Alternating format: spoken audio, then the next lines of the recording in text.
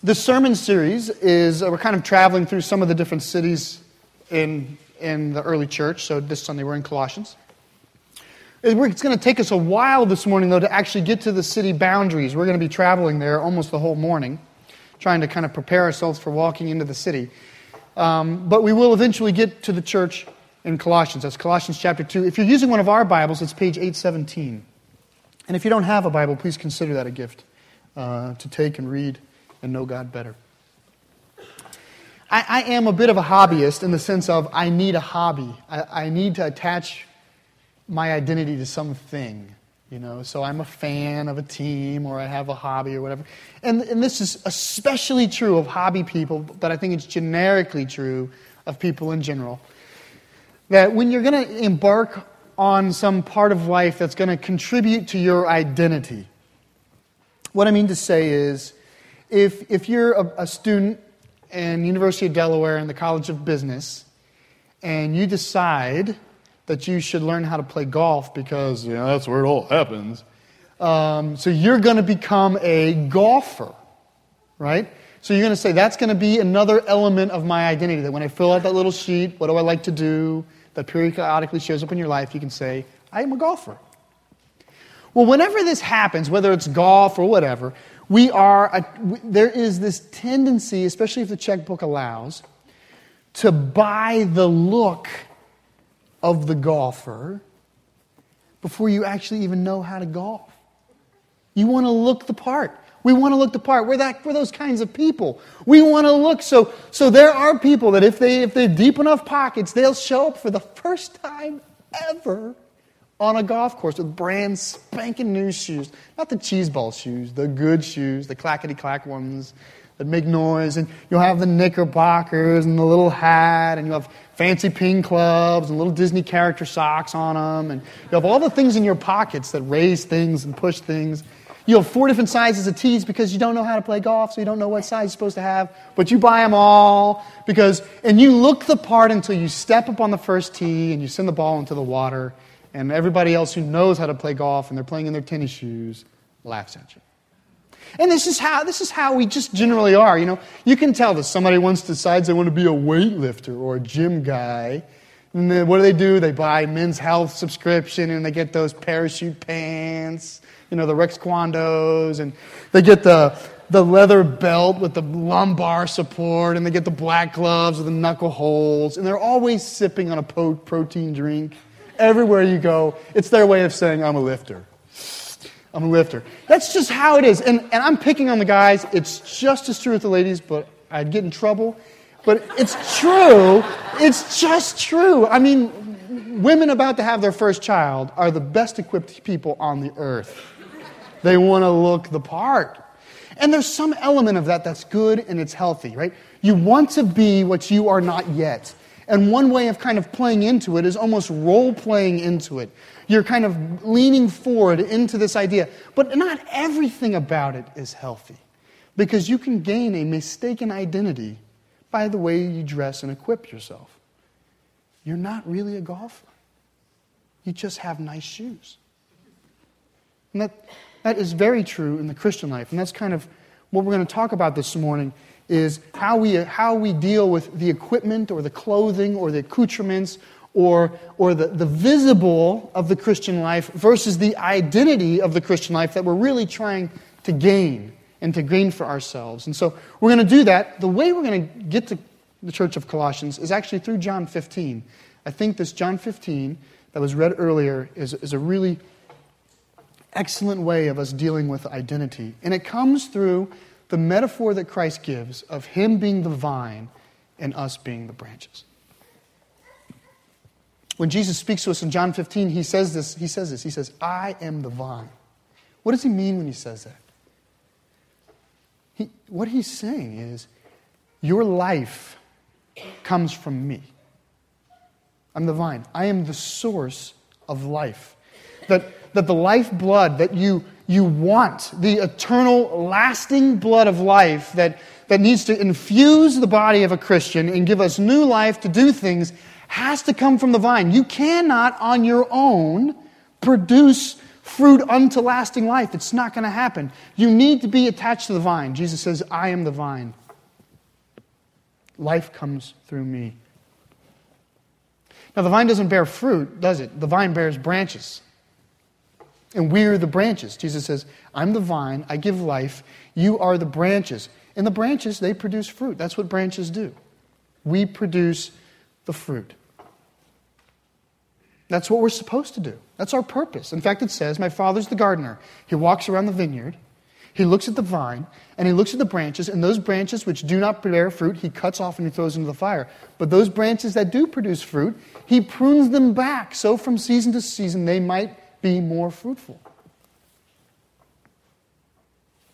The vine gives life. The branches bear fruit. That's what we do. But this is where it all goes wrong too. So let me rephrase the question. What do? We bear fruit. What are we supposed to do? We're supposed to remain in Christ. Right? I'm the vine. You are the branches. Remain in me and you'll bear fruit. That's the teaching. In other words, the purpose of the branch is to bear fruit. But what the branch is supposed to do is not concentrate on bearing fruit. That's not what the branch is supposed to do. The branch is supposed to concentrate on remaining inside of the vine. That should be the consuming desire and focus and attention of the branch. Is not what am I producing, how productive can I be, what do I look like, what's coming out of my life, but rather, who is working through me? How close am I to the life-giving Christ who's changed me and is changing me and is rebuilding me? How close I am to Him? Remain in Him. Direct yourself towards Him. What does it mean to remain? It means to hold on, to stay connected, and to bind yourself. Just imagine in this idea, Christ saying remain, and the idea of the vine, it's almost the idea of saying, let your fibers and your sinews grow tightly into me. So that people would mistake a branch for the vine. That's what we are supposed to do. The fruit comes. Right? The fruit is simply a manifestation of the life-giving blood of the vine at the end of the branch. We are a conduit for the blood of Christ to do something. What we are supposed to do is be part of the vine, to remain in the vine. So what does it mean? How do you remain? John says it. Well, Christ says it in John 15. He says, this is how you'll know you remain in me if you keep my commands. Namely, most notably, the commands to love God and to love others. He says that. This is where the greater love is this. There's no greater love than this than to lay down one's life for their brother. That comes out of John 15, right? It was read this morning. This idea of love directed towards God and love directed towards others, that is the basis upon which all the laws of the prophets are built. And so what Jesus is saying is that love, and not kind of romantic love. I oftentimes think the mind has a hard time getting around a romantic love with the Lord. That's not the love that's being talked about here. It's an affection, a loyal affection towards God. The kind of affection that desires to be with God, or to be more like God, or to please God, and to bring pleasure to Him, and to experience His pleasure towards us. Just to know if your relationship with God is right when you're in your imagination, if He's smiling at you, it brings you joy. That's it. That's what you're searching for. That's the love of Scripture, of man towards God, is an affection that says, I prefer God over others. I prefer to be with Him rather than being to myself. And I certainly prefer being so closely united to Him that the fruit of my life is His fault. That's the love that's being talked about here in John 15. But here's the problem. So, Christ is the vine and we are the branches. We bear fruit, but our job, our purpose in life, our labor in life rather, is to remain in Christ, and that will bear fruit. But how do we remain in Christ? We obey His commands. And how do we obey His commands? Well, we love. And it's easy for me just to say that and say, now go. The question is honest people go, well, what does that look like? And then there's these kind of lists of things that show up in the Bible. Well, loving others looks like this, and loving God looks like this. And pretty soon, the things we're talking about, if we kind of got down this road, pretty soon the things we'd be talking about would sound very much like fruit. In other words, if someone had a can-do attitude and they wanted to be a Christian, okay? They wanted to be a Christian. They'd start asking these questions about what does it mean to be a Christian, and they would be attracted very naturally to doing the things that Christians do that makes them look like a Christian. It's way easier to do these things than to actually remain in Christ. Way easier. To say, well, you study your Bible. Okay, I can study my Bible. I'll study my Bible. I got that. Well, you help old ladies. I'll do 3. Monday, Wednesday, and Fridays, I help old ladies across the street. Well, you tithe. Okay, I'll write a check. Now is that what I am? And this is what happens, is well-meaning Christians, all of us, all the time, this is a perpetual, vicious circle in the Christian life, is not snooping after the fruit, but rather searching out the Christ continually. But well-meaning Christians, we want to, what's the next thing I need to do to be more holy or more righteous? We tend to start to look farther out on the branch and say, what are the fruits hanging on those branches? And we go and we mimic these things. And so there can be 2 people right next to each other asking the same questions and bearing this, doing the same things and yet bearing radically different fruit. Writing a tithe check, because that's what Christians do, is totally different than out of faithful affection to God, realizing that He's given us everything. And that He has only good plans for your life. And He wants to take the things that you give Him and work great things out of Him. And that when you pray, Thy kingdom come, Thy will be done, that through giving back and giving with and incorporating and working with, God does His kingdom in front of us. Radically different ideas. It still looks like a check being written on Sunday.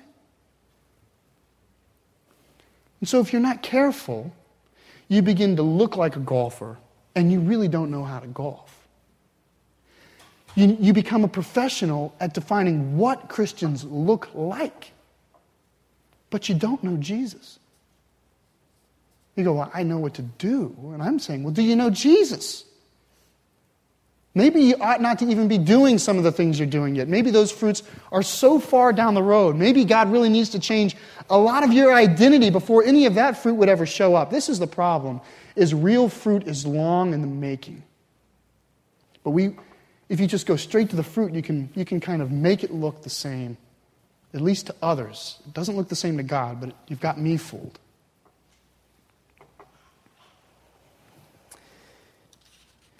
In the Scriptures, the challenge with this in the Scriptures is there is an effort to be descriptive as to what holiness and obeying God's commands looks like. And every time that happens, it begins to look very pragmatic. In other words, when particularly Paul the Apostle, but when he writes to the churches about what a life in Christ looks like, it starts very high and lofty, and it's very fun to read, and it's very encouraging to the soul. But every one of his letters, it feels like, ends in bullet statements about what you should do and what you shouldn't do. It's just kind of the trend, is to speak about our freedom in Christ and what Christ has done for us, and these ideas, these remaining ideas that kind of pour off the pages of Paul, and then you get towards the end and it's a list of rules. Don't do that, don't do that, and do that. A good example, the letter to the Galatians. The whole letter to the Galatians is about the fact that they are free from the law. In other words, Paul's writing specifically into a people that have become overwhelmingly fruit-oriented and have forgotten the power of the gospel. And he's saying, forget that stuff. Jesus Christ is the power unto life, all life. Not just everlasting life, life here. Jesus is it. And he has his famous words, "It is for freedom that Christ has set you free," is Galatians.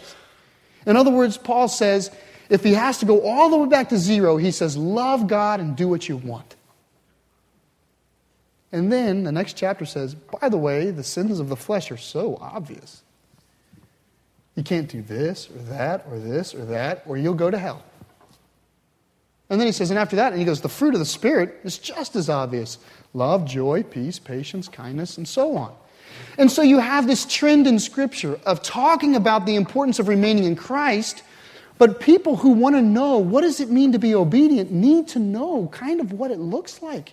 And because God's always consistent, the answers are always the same. This happens in Romans and in Galatians, and it happens in Colossians. But you have a heart. This is how it is. Christians coming into the faith have a heart to know what they're supposed to do. So they'll say, they would say to Paul the Apostle, like, what do I do? And Paul would say, well, Christ is the vine and you're the branch. So you make it your goal in life to know Jesus really well. And they go, okay, vine branch, the branch, the branch. Now what do I do? Right? This is honest questions. And Paul would say, well, when I say remain, I mean like you need to foster in your spirit an affectionate regard for all that Christ is doing, even when it's hard. You need to trust that he has his best intentions for you, and that even when it feels like he's pushing you through the eye of a needle, you need to find a way that says, I still trust that he loves me and cares for me. That's what you need to do. Okay, trust and love. Okay. Okay, and you show back the next morning, okay, I'm remaining by trusting and loving the Lord. Now what do I do? Because I'm done with those. Now what do I do? And Paul would say, well, it kind of means that you have a heart of obedience. I mean, God speaks into your life. And you go, okay, well, what does that mean? And he would say, well, there's a lot of things. You have to love God and you have to love others. And you're like, okay, I love God and I love others. Now what do I do? And he'd say, well, sleeping with your girlfriend. Let's talk about that. It's going to get that practical. It will eventually get this practical. Or, you drive a really big car and you're in debt. Or, you like to stay up late and look at the internet. Or you really like to know bad stuff about other people's lives and you like to share it. And it feels good. And it kills people. It's going to get practical. And every time it gets practical, our tendency is to head right to the fruit rather than to say the fix to that is to remain in Christ. That's always our tendency. Always. I cannot spring you from this minefield of the Christian life. I can't say to you, I just plow up the mines. They will always be there. I'm in my own minefield, yelling over to your minefield, be careful. You're going to step on something. I'm limbless and armless, hollering to you. It's inescapable. The Christian life is a continual challenge of seeking after Jesus and not being attracted to what other Christians are doing for the sake of looking Christian. That is so easy. You can fool me overnight. You cannot fool God. Let's take this teaching into the church of the Colossians. Colossians chapter 2. I hope you're there. I just want to set that up. I want to set up the vine and branches idea to you. It's sitting there for you now. Now I'd like to read Colossians chapter 2, verses 6 and 7. Just listen for the theme, okay? So then, just as you received Christ Jesus as Lord, continue to live in Him, rooted and built up in Him, strengthened in the faith as you were taught, and overflowing with thankfulness. Is that vine and branches or isn't it? It's beautiful. You would have thought that Paul the Apostle, rather than killing Christians, was among Jesus Christ when he said it. I mean, across time and space, the same truth comes out for Paul. He's saying, you're free. Now that you've been saved into Christ, remain in Christ and pursue Christ and seek to know Him better. And in knowing Him better, you'll know yourself better and you will transform into what God's making you to be. He's saying that. Now watch what he does in verse 8. This is the exact concern that Paul has. See to it that no one takes you captive through hollow and deceptive philosophy, which depends on human tradition and the basic principles of this world rather than on Christ. You see what he's talking about? Don't chase the fruit. Don't go out and buy fancy golf shoes. Become a golfer. Seek Christ. Seek Christ. Don't be confused by what people are saying is required to be Christian. And the conversation goes on and on from there. Verses 9 to 15, Paul goes right back to remind them of who they were. I'll just read 9 to 12 for you. He says, for in Christ all the fullness of deity lives in bodily form, and you have been given the fullness of Christ. You see what he's saying? He's saying, you are the branch fused into the vine, and the vine is infusing you with life. This is exactly what he's saying. And that thought continues all the way to 15. And then he goes right back to the caution. Therefore, don't let anyone judge you by what you eat or drink or regard a religious festival. And that continues all the way to the end of the chapter. Look at 20. Since you died with Christ to the basic principles of this world, why, as though you still belong to it, would you submit to its rules? Do not handle, do not taste, do not touch. These are all destined to perish with use, because they are based on human commands and teachings. Such regulations indeed have the appearance of wisdom with their self-imposed worship, their false humility, and their harsh treatment of the body, but they lack any value in restraining sensual indulgence. Paul says it this way in Corinthians, if I speak with the tongues of men and angels and have not love, I am nothing. If I have the gift of prophecy and can fathom all mysteries and knowledge, and if I have the faith that can move mountains and have not love, I am nothing. If I surrender all I have to the poor and surrender my body to the flames and yet have not love, I gain nothing. It's the same thing. He's saying these are hollow ideas devoid from a love for Christ and a love for others. But now watch. What's the title to chapter 3? Rules for Holy Living. This is it. You're free. You're free in Jesus Christ. Chapter 3. Now here's what it needs to look like. Don't do this, don't do that, don't do this, don't do that. It's high language about our identity in Christ, and then it's get golf shoes. Good ones. Right?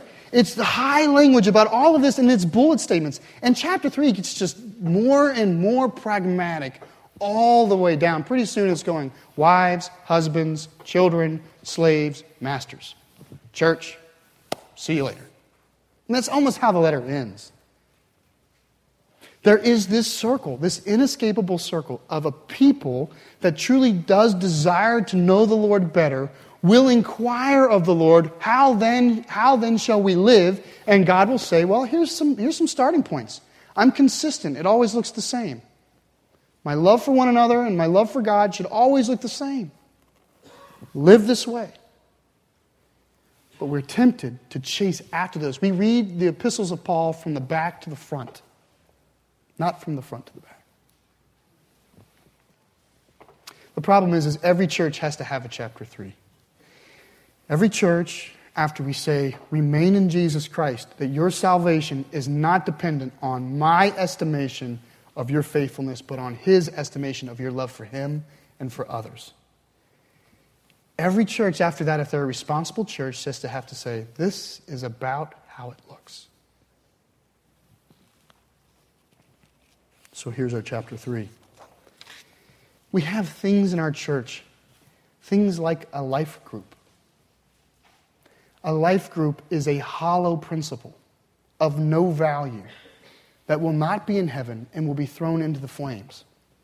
But we're using it right now because some of us are not very disciplined about loving one another and sharing our lives together and studying the Word in community. And so we've established artificial ideas that bolster up principles and concepts that help us to know and love God better. The life group. Some of you bring life into every life group you go to, and some of you suck the life out of it. You take it and you wring it dry and you stomp on it. Some of you are a walking life group. You just connect. You connect, and then you're the ones who say to me, I don't understand the deal about life groups. And I'm like, don't worry. You're it. I'm just trying to get people to act like you. Sunday school. Sunday school is a hollow idea. It's a hollow idea. It's a construct. It's the accoutrements of the church. It's the shoes and the bag. And it's the idea that in our church we say that if we say we love God, we want to know what He says into our lives. We want to give Him not one opportunity for one person to speak into our lives, but multiple opportunities for the Holy Spirit to act. So we open the book, we read the words, we submit ourselves to it within a community where the Spirit's at work, because we believe that wherever two or more are gathered, you can say this verse outside of time of crisis, whenever two or more are gathered in His name, there He is also. It works all the time. That's what we say. So we say, therefore, we study the Bible.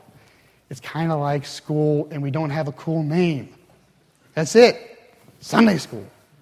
But it's a hollow construct. It is a construct. When I get to heaven, I will not be in Sunday school. I will be singing praises to the Lamb. All the time. Because I'm fostering a love for Him. And an affection for Him. Why would I go off and read His Word when I'm with the Word? Just now, this is why we do Sunday school. And it goes on and on. 12 stones is a construct. Flip side is a construct. Pedal is a construct. It is a hollow machine that the body of Christ gets on and pedals to go somewhere. It's a way that we've thought about to coordinate the fitness of the body to be what God wants us to be. We've said that in a covenant community of Jesus lovers who express an affection for one another, it's natural that they should want to study God's Word and serve one another, that we are both interdependent and desirous of knowing God's Word. Why would we not try to do that well? Right now, we're running a race on a pogo stick. That's how inefficient the way our church does the service of one another and Sunday school. We're bouncing. I almost got one off Craigslist. I did. I was nervous she'd make me bounce it up here. And then I would kill myself. So why would, we're just trying to do things well. I am making no delusions. That over there is paper on a wall. These are people. What we're trying to say is we want the church to study God's Word in a calm, stable environment. And we want the church to be well served in a calm, stable environment. We love God and we love others. And as we pursue this, as you pursue this, as we pursue all of these things in the church, this is what I would encourage you is remain in Jesus Christ. Do not get caught in the trappings of the faith. We have to talk about these things, but these things do not save. Jesus saves. Amen. Will you pray with me, please?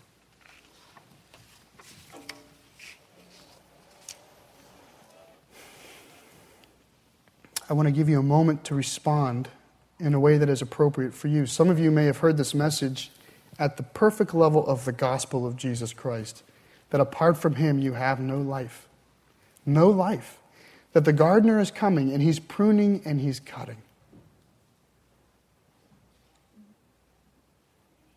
And that all life, if you have a thirst for Jesus, this morning I would call you to make an affectionate, faithful commitment to Jesus, saying, I will remain in you, and therefore I will remain. I mean, some of you need to go no further than that this morning. To enjoy the freedom of receiving life from someone else for a change. So I pray that over you. I pray that now as you respond purely to the pure gospel of Jesus Christ, which is you are in need of life. Jesus Christ offers life Apart from Him, there is no life. There's another level, though. Some of you may need to respond to this from the idea of, for years, you have been thinking you're righteous, and now you're wrestling with the fact that you're simply self-righteous. For years, you've been talking about being holy, and now you're realizing how unholy your behavior has been because you've been doing the right things for the wrong reason. And that's full of pride, and it's full of arrogance, and it's full of everything but Jesus. And so for you, maybe this is a time of confession.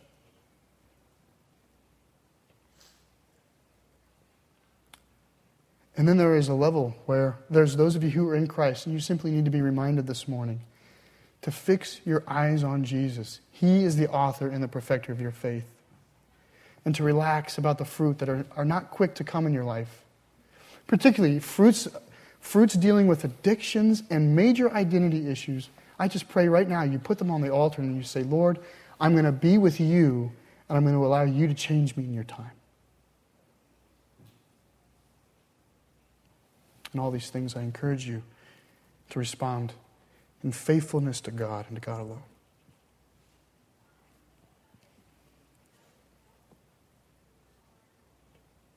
Lord, we love you. This is a room of individuals who love you, Lord, and corporately we labor to express holy affection towards you. And so I pray your Spirit would honor that and you would build us up. And I pray this in Jesus' name. Amen.